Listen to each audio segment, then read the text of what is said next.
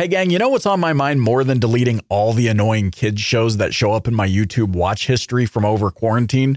Better marketing decisions. Yep, that's right. That's why I'm so excited to be supported by my friends at Pure Cars, who put the power of data and superior information into the hands of dealers, where it belongs.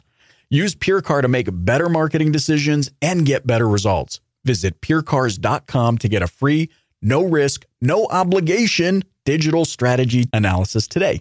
That's purecars.com.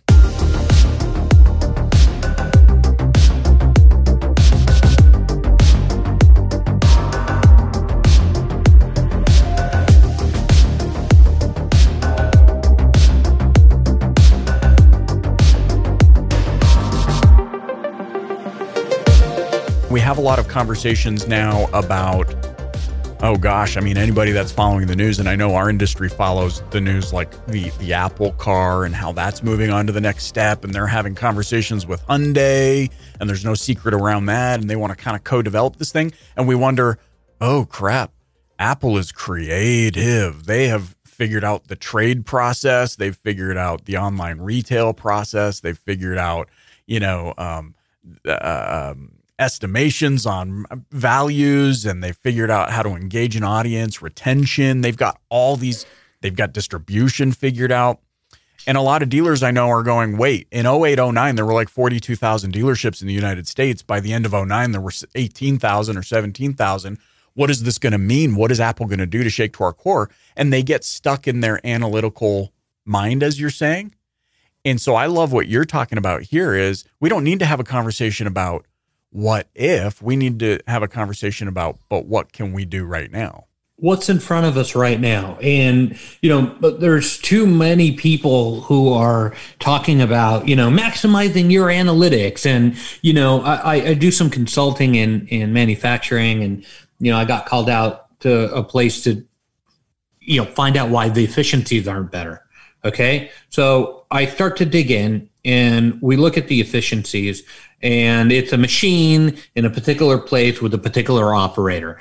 And I say, okay, guys, what do you guys want to do? Well, we need 0.01% more efficiency. I don't know. I'm making up the number because I forgot, because year over year, that will benefit us, and, it'll improve the bottom line by this amount. Right. I said, okay, guys, but are we really asking the real question here? And they were like, yeah, I mean, we want more money. I said, okay, but what is the value of what that person is doing to the marketplace? They're like, zero value, Nair. I'm like, okay, then we need to really talk about what it is that we're doing. And so we kind of dug in and we started to explore what the value of their product or service was in the marketplace. And they thought, hey, we manufacture, little parts for, in great tolerances for the military and commercial aviation operation. That's kind of what we do. I said, okay, so what do you consider yourself? And at the root of the problem, they weren't looking at their business creatively. They were like, we're a manufacturer. I was like, let's look at it creatively. They're like, cool, Nair, we do manufacturing. I'm like, not creative, not good, guys. Let's go a little bit deeper. Like, why are we doing this? That sucked. Yeah, totally. Right. And so we started digging in, and they kind of got the idea that at their core, they're in the business of trust. Trust. And their customers engage with them because they trust them, and they have a track record of delivering that enables them to do complicated things in a dependable measure. Right. So imagine, right, you have a dealership, or you have a several sort of, network of dealership. What is your identity? What is your creative identity? Why is it that you are doing that particular thing?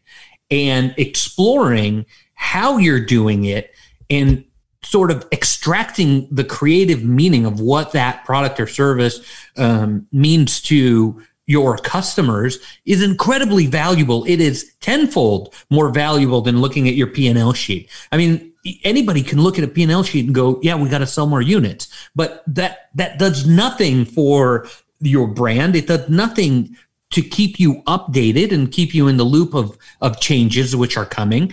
And it really doesn't do anything to help position you as a value add to that particular customer. We get so, so down in the rabbit hole of thinking, oh, my customer shops here on price. I get that a lot when I'm we're the cheapest. So that's how I keep customers going. It's a race to the bottom. Right. Margins suck. I'm like, well, what are you doing about it? This is all about doing. This isn't about thinking. It's not about theory. We're not in college. We're not writing a dissertation here. We're a friggin' car dealer, right? We gotta sell units. I get it. But how we do that and the approach that we take can be as individual as that particular business. That individualism must rely on creativity. The brain is separated into the two hemispheres. One is analytical, one is creative. Unless we activate the creative side and unite it as a super unit to solve incredibly difficult problems, your dealership is doing the same damn thing that the guy next door is doing. And in order to differentiate, you need to take the analytics, don't throw it away, okay? Use it, but ignite and learn how to develop the creative side of the mind so that your problem solving becomes your market identity, and therein by build loyal and incredibly engaged customer base. Oh man, there's so much that I love about this. And the first one is the first thing that I love about your message is it's hopeful. It's not like, oh, and by the way, only certain creative minds can. You're like, no, you can develop this. I love what you just said about like unifying it with the other part of your brain to create this like supercomputer, as it were. It's also very timely, even for my own organization, because as we develop technology solutions and things of that nature, I've been really pushing and saying, hey, I don't want to just create features to feel like we're catching up to what people want. I want us to innovate. I want us to go further past what people think they need right now so that we're thinking to the future. And I mean, we started this conversation kind of talking about how we do have more creative artsy minds and stuff like that, but that doesn't necessarily translate to business. So I want to ask you this from the dealer's perspective. What is something they can do today or this week that is going to start to shift the way they think and start, as you say, marrying the creative side of their brain with the analytical process side of their brain? So the first thing your listeners can do right now is to start to understand the value of the little victory. Listen, I've worked my whole life since I was 9 years old, right? And in incredibly competitive sales environments, what ends up happening is the North Star is always the sale. Time out. Okay? The North Star being the sale is not necessarily the most important thing. And hear me out. The reason is that the little victories that happen along the way may be far more powerful, and indeed usually are, than hitting that target in the first place. Okay, I'll give you an example. There was an ice cream salesman many years ago, wanted to sell a bunch of ice cream machines. So his technique was analytical, and any business that thinks analytically only will plateau at a certain point. I don't care who you are or what you do, you're gonna plateau. You're gonna run out of people to sell to, on and on. Right. So what he did was he's oh man, I'm stuck. And he saw that a restaurant in California kept ordering machines. He was like, what's going on here? I'm going to have a creative idea, right? I'm going to get on a plane and go check it out. Most people wouldn't do that. Most people would be like, oh, great, selling more machines, whatever. Oh, find new customers. Oh, sale. So he took time out. He went, looked at the restaurant, and there was a line 45 minutes out the door. He stood in line for 45 minutes to go and finally get to order. He had the best cheeseburger he's had in his entire life. And the guy's name was Ray Kroc, and the restaurant was McDonald's. So what I urge your listeners to do is look at those little victories and set those as milestones instead of that big target, and allow for the little victories to have, at the end of the day, more meaning than that top North Star. And it might sort of shift you into a slightly different direction, which makes us so uncomfortable because we don't like change. We don't like unpredictability. We don't like when things don't go according to our little master plan. But when you allow the little victories to kind of push you into the direction that you need to go, what you end up doing is you end up connecting authentically with the customer. Yeah, I think this is so powerful too. as I'm listening to you and I'm taking notes, my mind's moving on how much that actually resonates with me. It's those little victories as I think through my own progression. It's the little victories that bring me, what's the right word? Like satisfaction or confidence or like whatever the outcome of that small victory might be. And it actually uses as an accelerant to keep pursuing, to keep pushing. In the moments where I feel pressured or where there's this unclear expectation that creates pressure, I never perform, I contract. So does that feed into what you're talking about? Just this idea of opening yourself up, seeing the small successes that propel you forward?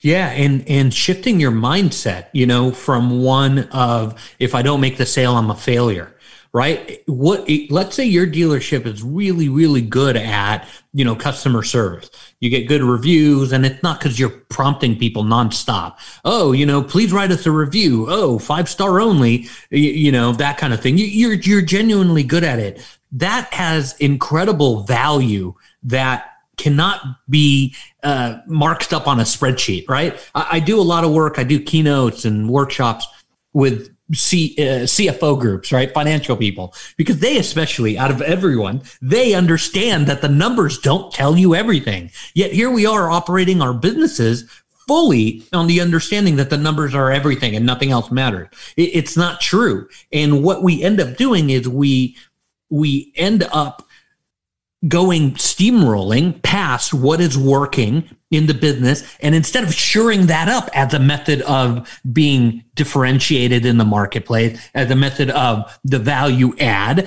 eventually bringing in more sales and really developing, lifelong types of brands, what we end up doing is like, forget that, so what if we have good customer service? How many units are we selling? That mind shift has to happen. The mindset shift has to happen. And everything I talk about, every single tool that I have 92 of them in the book, it's free. It costs zero. It's not like, oh, you got to buy a piece of machine. Oh, you got to buy some software that'll help you. Oh, you got to, it really is about shifting your mindset to allowing a different qualification system than what we've been nurtured with forever, right? From our childhood and, God forbid if you went to business school, right? We're nurtured with that sense of, the sale as being the North Star.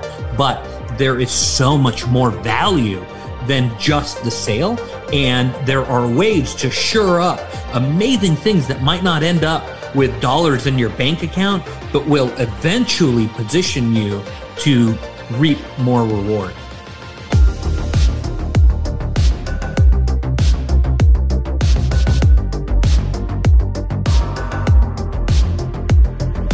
I'm Michael Cirillo, and you've been listening to the Dealer Playbook Podcast.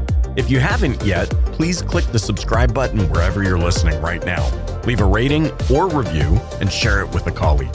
If you're ready to make big changes in your life and career and want to connect with positive, nurturing automotive professionals, join my exclusive DPB Pro community on Facebook.